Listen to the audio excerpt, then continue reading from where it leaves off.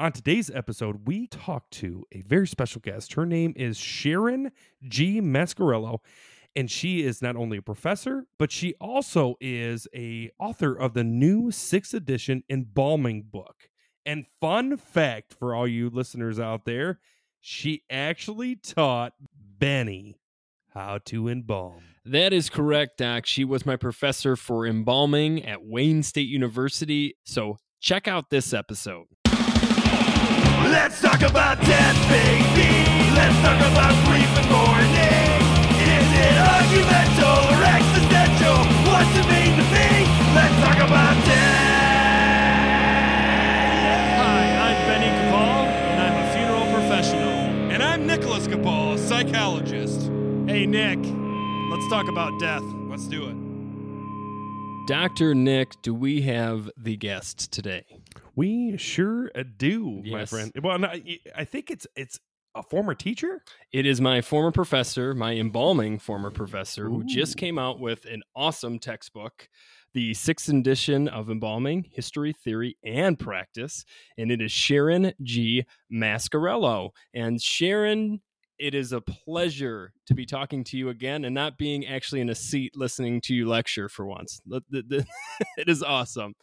Well, it's my pleasure, Benny and Dr. Nick. It's great to be here. Thanks for having me. Absolutely. So I want to give a little background to our listeners because this is kind of a really cool situation with how our kind of worlds collide. You actually graduated mortuary science with my father. That is correct. And then who would have thunk you'd be teaching the children of your classmates embalming? And eventually you've been, how long did you teach embalming at Wayne State? I taught for 24 years. 24 years. Gosh, Yeah. that's a lot of students. That's a lot of embalmers out there. Yeah, and thanks. You really punctuate it when I'm teaching my classmates' offspring. I appreciate that shout out. I had to bring it up. I know dad would be very upset if I did not bring up that part of the story. Well, you wanted another Capal, right? You wanted another Capal in your life. You said it. I mean, we all heard it. Well, that's Dr. Nick, I was going to bring that up. I got to look at a little bit at this book. I haven't fully delved into it, but I can say there wasn't the piece on your favorite student, Benny Capal. Oh. I didn't see that part. That should have been a the foreword. book. I feel like. Well, she didn't want to. The 7th edition. There we go. It's coming next. It's coming. Well, Sharon, a little bit about me that you probably don't know is that I wrote my dissertation on what the experience of being a funeral director is, which, funny story, had a lot of history in it. So a lot of the embalming in this book, I'm going to guess, I haven't looked at it yet. Since my dissertation, I have not read anything. Purposely. Good for you. Yeah. It was a nightmare. I mean, it was great for everybody out there who wants to become a doctor. Mhm. But with that being said, no, like that's amazing. A textbook. Yeah, that's quite the Well, accomplishment. Yeah. Well, let's put it in perspective. Bob Mayer and about 25, 30 other individuals conceptualized this idea many, many years ago and produced 5 editions. And while the Library of Congress calls me an author, I like to refer to myself as a steward of 5 volumes of previous work that I simply brought up to date to 2022, and changed out a few things to bring it current, as anything needs to do. The largest component were the photographs. They're all brand new photographs. But were it not for Bob Mayer and it were not for his colleagues, I wouldn't be sitting in the chair that I am. So I appreciate being called an author, but I truly am the editor of this edition. But I'm going to say credit is given when credit is deserved. And even being an editor, because I've gone through the process of a dissertation, I can tell you that's a nightmare. So again, kudos to you. Give yourself credit. Well, hats off to you too for the dissertation. I kind of stopped before all of that alphabet soup of letters because I knew that stress and I are not really good bedfellows. And because of the 6th edition, I have about $6,000 worth of dental work, and I might be slurring a little bit, and it has nothing to do with imbibition, but it has a lot to do with the fact that I have some Invisalign braces. Hey, you know what? So I was You- grinding for 2.5 years. I was grinding my teeth at night, and I got Oof. I've got a lifelong reminder of what it's like to produce a Stress. textbook. Well, again, it's important for self-care, right? You bet. Not to mention the years of being a professor, dealing with us numbskulls, and being a funeral director on the side too. So Wow. you had a lot of stress going on. But Nah, Sharon, that was the best part. Sharon, I want to kind of in a quicker synopsis, kind of go through like why you became a funeral director, why you became the professor, and then why the book. Sure. So, I think that if you ask most individuals who have adopted the vocation of funeral service, most of them have a personal story, and mine is probably very similar to many in that at a young age, I experienced a number of funerals. And, back in the day, which is, I say in quotation marks, a traditional funeral, as your dad will tell you, was 2 full days of visitation and the funeral on the third day and the cortege to the cemetery and then off to the luncheon and back for flowers, register book, and thank you cards. So it was a week-long affair, really, from date of death until everything was finalized. And my father passed at the age of 13, but prior to my dad's passing, there were 3 other family members, and it brought me to a point at my father's death. He was 45. It was Thanksgiving evening, and he had a massive heart attack and died. And we were a very young widowed family. My mom was 43, my brother 19. And I think that I never thought of funeral service as a career, but serendipitously, my dad's mother babysat for the kids at the local funeral home in Sharon, Pennsylvania, also my namesake. And, they got to know my family quite well. So when my dad was to be buried back with the family in Sharon, PA, we met with the funeral director, and he opened the door. And it was a much different experience than my experience in Royal Oak, where he had passed here in Michigan. And it was essentially going back to Mr. Rogers. I mean, he came in a sweater, and he hugged us at the door, and he looked at the 2 young kids, and he said, "Hey, there's hot cocoa in the lounge. I'll be right in with some cookies, and I'll bring my kids down so that you can play with them too while you're here." And it was a whole different experience. It was a lot less formal. And I thought in that moment, it punctuated to me that, oh, wait a minute. The first thing we need to do is embrace people, bring them into our home, and wrap ourselves around them and say, we're going to walk with you shoulder to shoulder and make this easier for you. And that was the quintessential spark, I think, for me becoming a funeral director. And that was 1976. In 1986, as you know, your father and I graduated from Wayne State, the premier mortuary school in the United States. And the rest is really history. 10 years after I graduated, I worked out in the field, and I worked for a couple of very high volume funeral homes. And I maintained a connection with my mentor, Dr. Mary Louise Williams. And Dr. Williams was the chair of the program at Wayne State.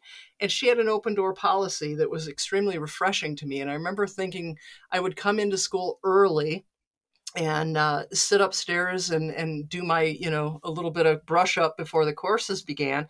And it became really an everyday situation where I would walk in the office, and she would put aside what she had on her desk, and she'd say, "Come on in, what's on your mind?" And 45 minutes would go by in a blink of an eye. And I thought, wow, this is really amazing.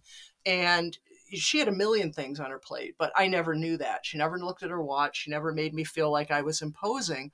And fast forward 10 years, I was filing a death certificate in Detroit, and I stopped in to see her, and she said, "Hey, by the way, we have a faculty member that is leaving. Would you be interested in teaching the embalming course?" And I said, "Wait, what? I don't know a thing about teaching." She said, "Oh, contrary, you have been doing this for 10 years. You know exactly how to teach the course. Just teach it from your heart." And those are the words that I lived by, as well as the open door policy. And I put my name in the hat, and I thought, if something comes of it. It was a year. I hadn't heard anything. And a year later, I got a phone call and she said, when can you start? Gosh. And that was it. 24 years went by. Yeah. That is really... Did you find yourself, when you were going through the actual mortuary science, did you find yourself excelling in embalming by any means, form, or shape? Be honest, be open about it. Oh, I truly will. First of all, and no one believes me, but I'm pathologically shy. And I have overcompensated, which is why I'm so gregarious. But I'm pathologically shy, and I was that student that literally just sort of hid in the corner, didn't play in any reindeer games. I didn't even know that there was a ping pong table in the basement because, quite frankly, I had only gone down there once and it was spooky, and I walked back upstairs. But apparently there was an entirely different year of mortuary school that I knew nothing about, other than going to the Corner Tal Tears, which is where our embalming instructor bought us pitchers of beer. But that's an entirely different story and involves the Stroh House in Detroit too. So there was a lot of that. But no, I knew nothing about embalming. I knew nothing at all. I went to the bookstore when I enrolled and I got the embalming textbook, which is not this one. It's the Frederick and Strube textbook, and it doesn't really have a lot of photographs in it. It has a lot of words. And I remember looking at a few of the photos in there and thinking, oh, I don't know, this is really kind of crazy. Is this what I want to do? And I came into mortuary school and I was put into a squad in the embalming laboratory with 6 other individuals. And they were all, like yourselves, they were all sons or grandsons of funeral directors. And I was the unicorn. And to this day, I'm still the unicorn. But I was really, and I felt that I was the unicorn. And I watched them and just sort of observed. And I think that my embalming education was observational at best. And I really thought that it was just a part of the school I would have to go through until I did a presentation in class on embalming. And I recognized that this is the most privileged and humanitarian profession on the face of this planet, because what we do with our 2 hands and with our heart is something no one else in the world can do. And we're licensed to do so. And I recognized at that moment that I had a passion for embalming and I had a connection to it. And it took away all the feelings of either inadequacy of not growing up in a family, and all the fear of not being able to really embrace what it was about the profession. But I think the first time I saw an embalming from start to finish, I was so fascinated that there was no time for anything else. It was like, wow, look at the transformation from start to finish. Look at what we've done. And I think I brought that full forward in my teaching, that no matter what you do, you will always do something that will better the situation. You will always make that individual look pleasant, look comfortable, be more pleasantly able to be viewed, or at least there's no odor. But whatever you do, you'll make a difference. You'll do something that suspends the reality that death has occurred, but you'll also be able to hand them back to the family. And I found that to be extremely beneficial. Back in the day, I wanted to be a veterinarian. I wanted to be a psychologist, and I wanted to be a journalist. And somehow or other, I was able to really combine all of those 3 passions into one vocation. We wear a lot of hats, that. No, and I agree with you. And I think the embalming process itself is beautiful. And I think the problem is people get behind this idea that it's creepy, and that how do you do it? And I wish everybody had the opportunity to watch now I'm going to do my quotes here, a professional do an embalming. Because if you watch the care, the dignity, and the honor that goes into doing that, you wouldn't think it's creepy at all. But that's the problem, right? People don't know what we do, No. and that's sad. And I wanted to talk about embalming, especially because let's get it a little bit more into the book, and then I got some questions for you. But how did you get into writing this new book? Like, where did this come into your teaching scope? So in 2011, I met Bob Mehr serendipitously. Again, I'll use that word. It's a good word.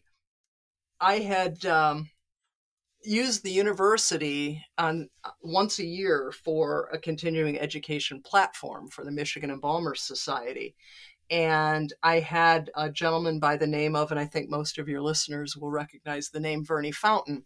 Vernie Fountain was our guest speaker at the Michigan Embalmers Society. And Bob Mehr brought a colleague of his and drove up from Pittsburgh and sat in the audience. And afterward, he walked up to me and he just said, I'm so glad that you're doing this. I'm a part of the Ohio Embalmer Association, which is the largest and oldest in the nation. And he said, I'm glad to see that Detroit also has this offering for embalmers, because there's a lot of continuing education. This is a long time ago, but there's a lot of continuing education for funeral directors, but not necessarily specific to the embalming preparation room.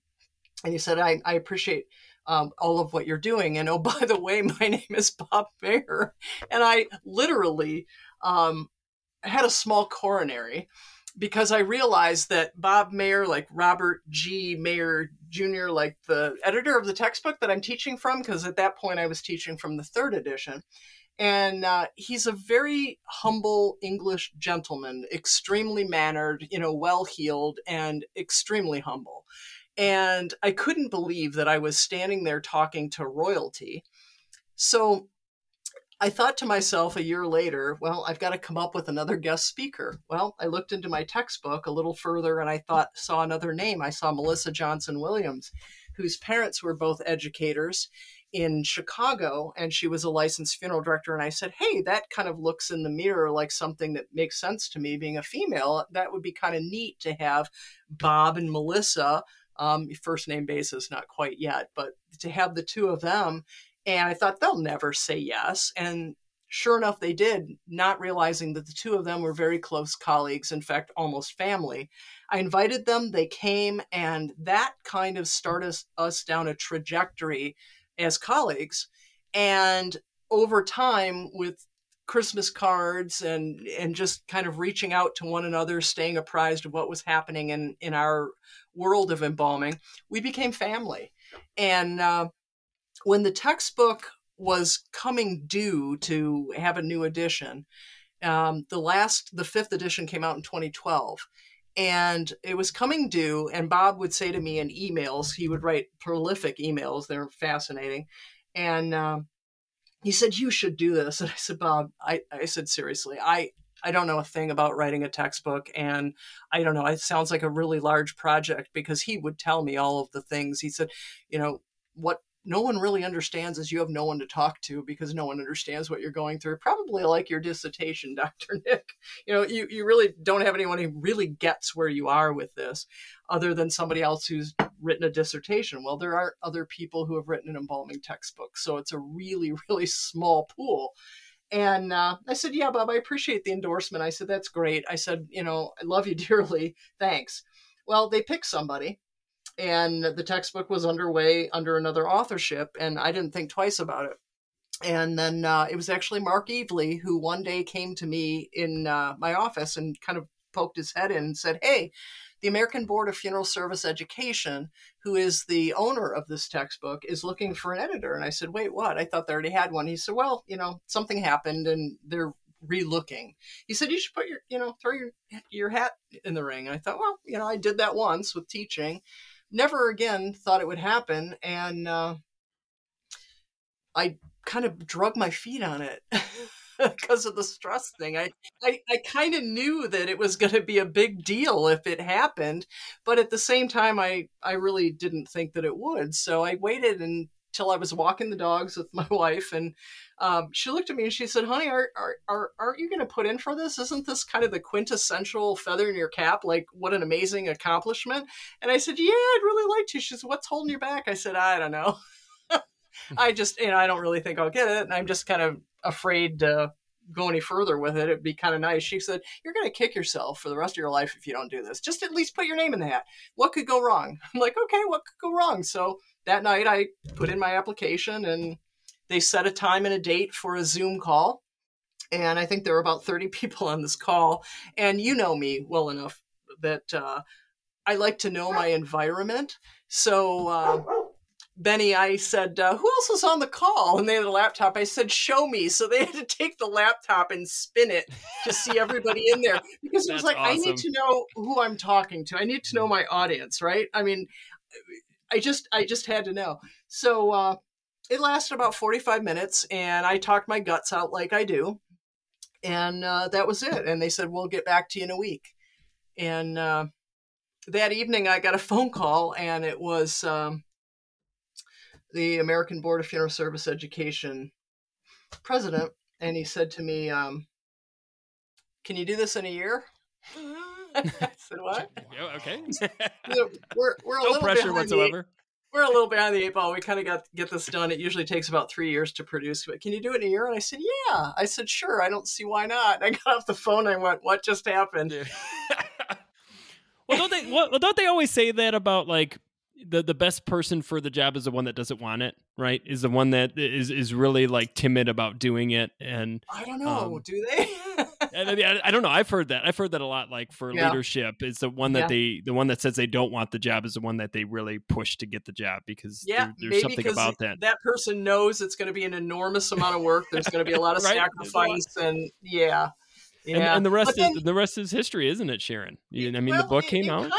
It kind of is, but then you know what happened is I did my due diligence, and I spent about I don't know. This was the end of 2018. So I had essentially from 2019 January to 2020 January to get this all done. And a week after I signed the contract with ABFSC, I got a call from the publisher, and they said, "Hey, we're going into the 6th edition now, and I noticed that there are all these photographs. There's 340 some photographs in the 5th edition. They're all in black and white, and we need to have first person authorization. Can you get that?" I went, "Oh, okay." I thought, no problem. I'll call Mr. Mayer, and he'll say, "Sure," because he's a diarist. He keeps a journal every day of his life, and I'm sure that he would have all of this in his files.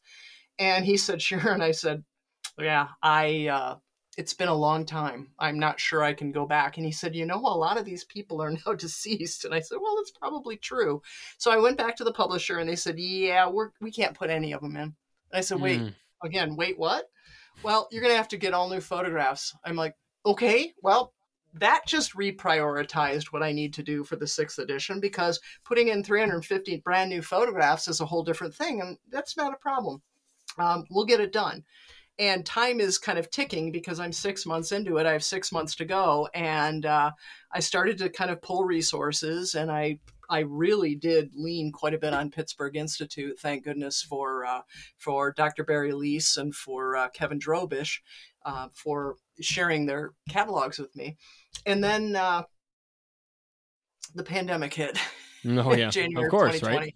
And for everything that I could do, there was no one at the other end to answer the call, because, as you know, funeral service was upside down, and everyone was so busy with what they needed to do for their communities that everyone wanted to help, but no one could. And I understood that. So I was in a vacuum. I was just literally myself. My wife had come up north and took the 2 dogs with her and the cat so that I could have some quiet and do what I needed to do. And I thought, where am I going to get these photographs? This is everything. Well, again, thank goodness for Pittsburgh and for my library of 24 years and both universities. And I was able to get them. And we produced that book despite everything that went on. So I don't know if you had a chance to look, but the book is dedicated to all the first and the last responders. Because I did pencil my way, finger my way through it, and I can't wait to really delve into it, because I'm sure there's some good pieces that I've probably forgotten through the years, just to be honest. And then B, all the new stuff that is. And I kind of wanted to talk about that.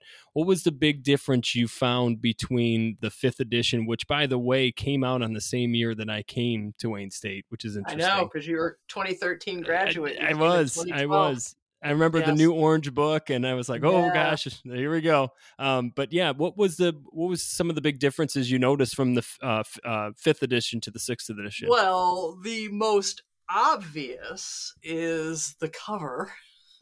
Of course, with Anubis, right? Well, and so here's the thing, no pressure at all following a legend.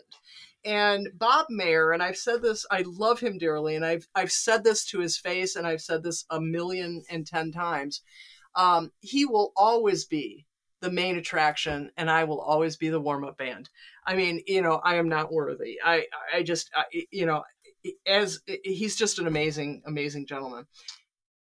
So when I was looking at all of these photos, I thought to myself, well, if I've got to put in 350 new photographs, why not change them up and put them in color? Well, that was revolutionary because none of the embalming textbooks to date have been in color. So I went back to the publisher and I said, hey, I don't need to know, but I'm sure it'll cost a little bit more to do, 5 color artwork. And they said, well, it might be surprising. And I said, well, yeah, I'd like to kind of look down that avenue, because if you're looking at state-of-the-art textbooks in medicine, there are no black and white illustrations. You can't look at a jaundice situation with black and white etchings. I mean, it has to be in full Technicolor. So I went back to the ABFSC after I had that conversation. They were like, well, yeah, let's kind of look toward that. And I said, okay. So they gave me a lot of autonomy.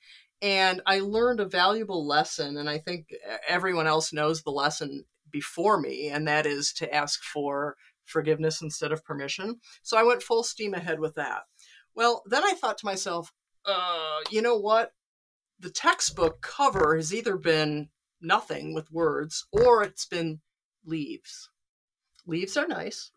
And I looked at the entire curriculum in the funeral service mortuary science programs, and they were leaves and trees. And I said, it's a beautiful metaphor. You have spring, summer, fall, winter. It's the circle of life. It's beautiful. It's non-confrontational. But if this is really going to be my textbook, and if I'm going to do something revolutionary by putting in color photographs, there should be a color cover. And that color cover really ought to show our mascot. And our mascot is Anubis, right? The Egyptian jackal-headed god of mummification and embalming. That's not where it all started. No, not particularly. And we're not Egyptians, and I get that. But we identify by having a mascot, and we certainly did. And I certainly knew going forward, maybe a little selfishly, that my students would go, oh yeah, we know it's your book. Anubis is on the cover. Well, it all was happening so quickly. And I remember being at the fighter side at Lake St. Clair at a friend of ours. And I was talking to my wife's brother-in-law, who is a videographer, and he's a super talented guy. And he just shared this project that he did with his high school daughter. And I thought it was amazing. And I looked at him and I said, Tim, you want to do the cover art for my book? And he goes, yes, I've always wanted to do a cover of a textbook. I'm like, you're blowing smoke, right? He said, no, ask my wife. And Donna said, no, he really has. That's been on his bucket list. I'm like, who has that on their bucket list? And okay. I just want to do a textbook artwork. Yeah, exactly. Just put me in the ground after that.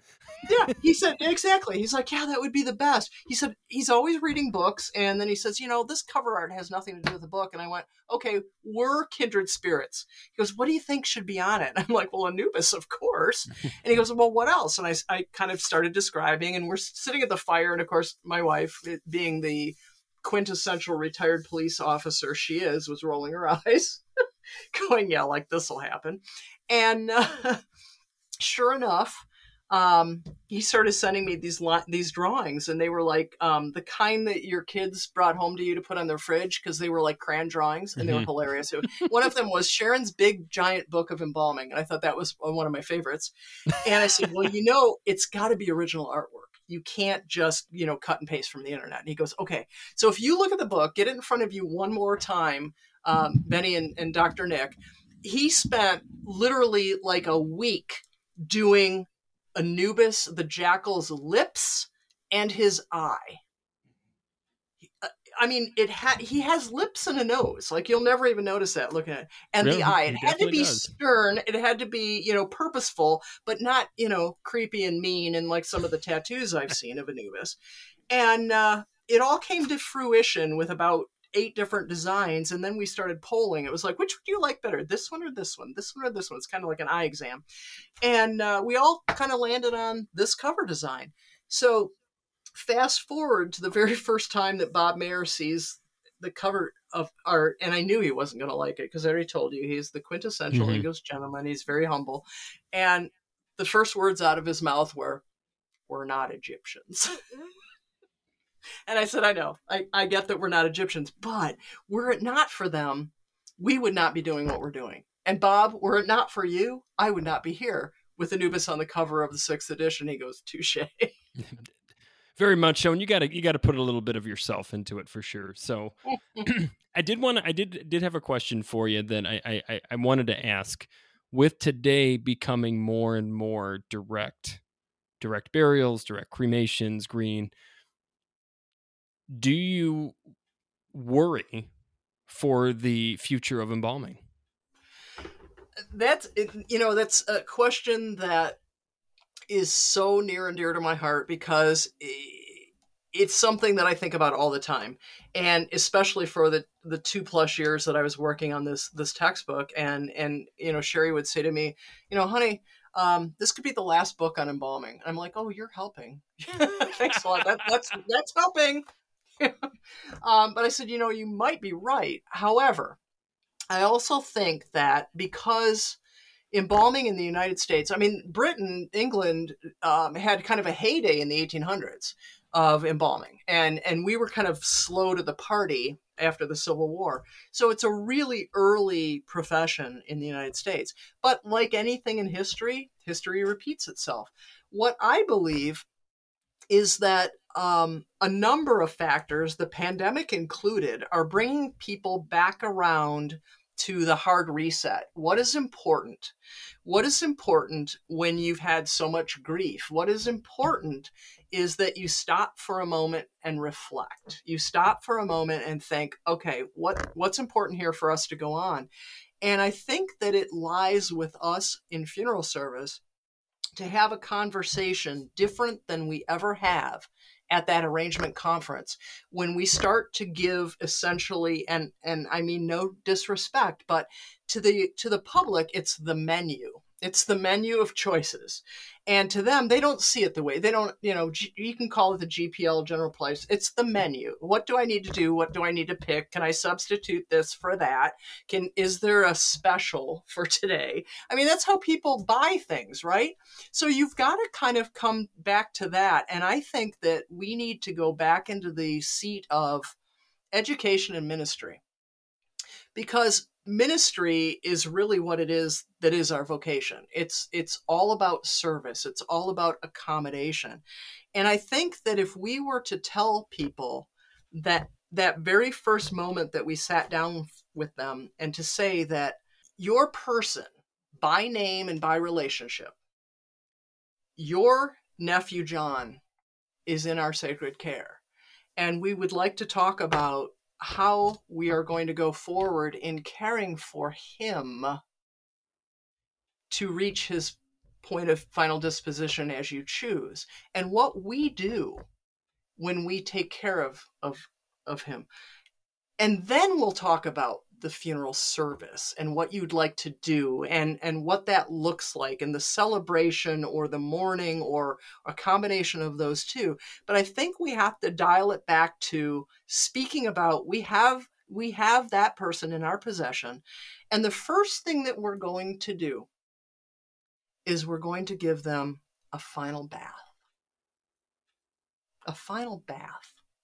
Think about when that baby comes into the world, and the very first thing that you want is clean, smelling fresh, and to hold them, right? Everyone in the room, when you walk in with a newborn, and I know everybody can't see this because it's a podcast, but they're all going, gimme, gimme, gimme, gimme, gimme the baby, because they've got to snuggle it. They've got to get it up close, that baby up close and personal. And then when they've had their fill and they feel good and their heart is full, then they hand it to the next person to have that same experience. This is what we're doing when we're caring for the deceased. We are taking them into our care. We are grooming them and cleaning them and making them feel fresh and making them look amazingly comfortable. And I think the families need to understand that that's what we're going to do. Our hands and our heart are going to provide this amazing care. We're going to care for them going out just as the baby comes in. And then we're going to place them in a room so that you can go up and you can approach and you can touch and you can bond and you can connect and you can say all the things in your heart and your head that you need to. And then of your own accord, you can turn on your heel and step backward and take your leave and rejoin. And I think that's important. I think we need to talk about rebonding. I think people need to know what it is we do. I think we need to go back to funeral home tours.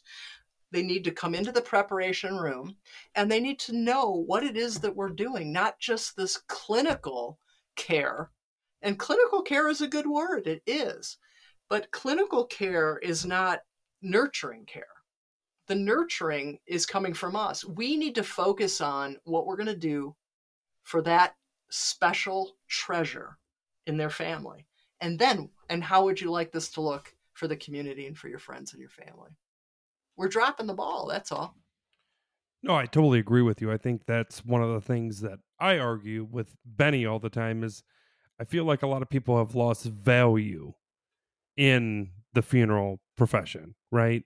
And I hope one of these things that this podcast can hopefully do for people is educate, right? Is that they do a lot more than you think they do, right? And what does that process look like? And there's a reason why they go to school for this, right? It's not just they're like Joe Schlo off the street that's like, oh, you know what? I was thinking about embalming today, I'm just going to go see what happens, right? No, this is very professional. It's a calling, right? That was one of the things in the dissertation, right? This profession for these men and women, it's a calling. And I think that's where I think we need to do a better job educating people on the value, why this is so important. So I agree, Dr. Nick. You've got it. And, we care. And that is an important thing for people to understand, but it can't just be a bumper sticker or a tagline or a mission statement. We have to show that we care. And I borrowed something from Gift of Life Michigan, which is our organ procurement organization, our OPO here in Michigan. And I learned something about those amazing individuals who we refer to as donors, who are giving the most selfless gift, which is part of their human body after death. And I learned that, stunningly, that one donor can save 8 lives and can enhance up to 155 others. I learned that before the recovery, the team would stand in the room in their sterile OR after they had scrubbed in and they had everything ready to begin the procedure. And they stopped and they stood at the table and they bowed their heads and had a moment of silence. And I co-opted that for the book. And I put it in the book, The Moment of Silence. And I thought beyond that. And I thought, wait a second. Not only should we be pausing, reflecting, and bowing our heads for someone who has given this selfless gift after death of their body, but we should be honoring that individual who has had an amazing life and we're giving back to their family for time to say goodbye. We should be holding a moment of silence for every decedent in our care, every time. No, I agree. I agree, Sharon. And Sharon, we got to wrap up here. We're running out of time, but I did want to thank you again. From the bottom of my heart, I would not be the embalmer I am today if you didn't teach me. I learned a lot from you. And I want to make something known to the listeners out there. Being a woman in the profession that we decided to the calling that we decided to go on back in the 80s and the 70s was a very tough profession for women to get into. and they were very, very much not the standard. And I think it's incredible not only how far you've come, but how far now you're going to be teaching others. And I think it's incredible. And so thank you so much for sticking in there and being the professional you are. Yet again, I'd like to thank you for coming on. Thank you for addressing this. If you're looking into this, you can get this book. Anybody can get this book. If you're interested in embalming, or if you're a school looking for this, I guarantee this is going to be an amazing text. And thank you for being on. Thank you for taking the time. Trailblazer. Trailblazer. Credit where credit is due, right? That's Thank the you. important part. I'm proud to be a unicorn. We're proud to have you on the show.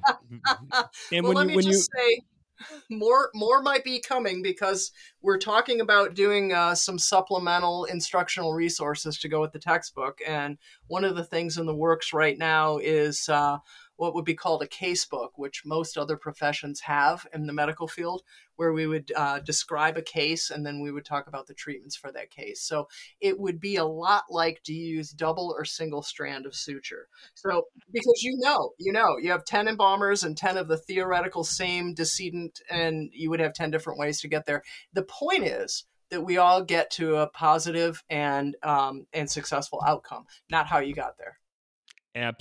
Absolutely. And that's the thing. And just thank you. Thank you for being on. Thank you for your talents and your profession. We really appreciate it. And all of you out there, if you have any questions about embalming, maybe you want to know where to find this book, get a hold of us at our Gmail, let's talk about death pod@gmail.com. Like us, review us, tell all your friends, spread us out there. We really need to start getting this education on death and talking about death. Because like we always say, Dr. Nick, if you're not talking about death, you are not living.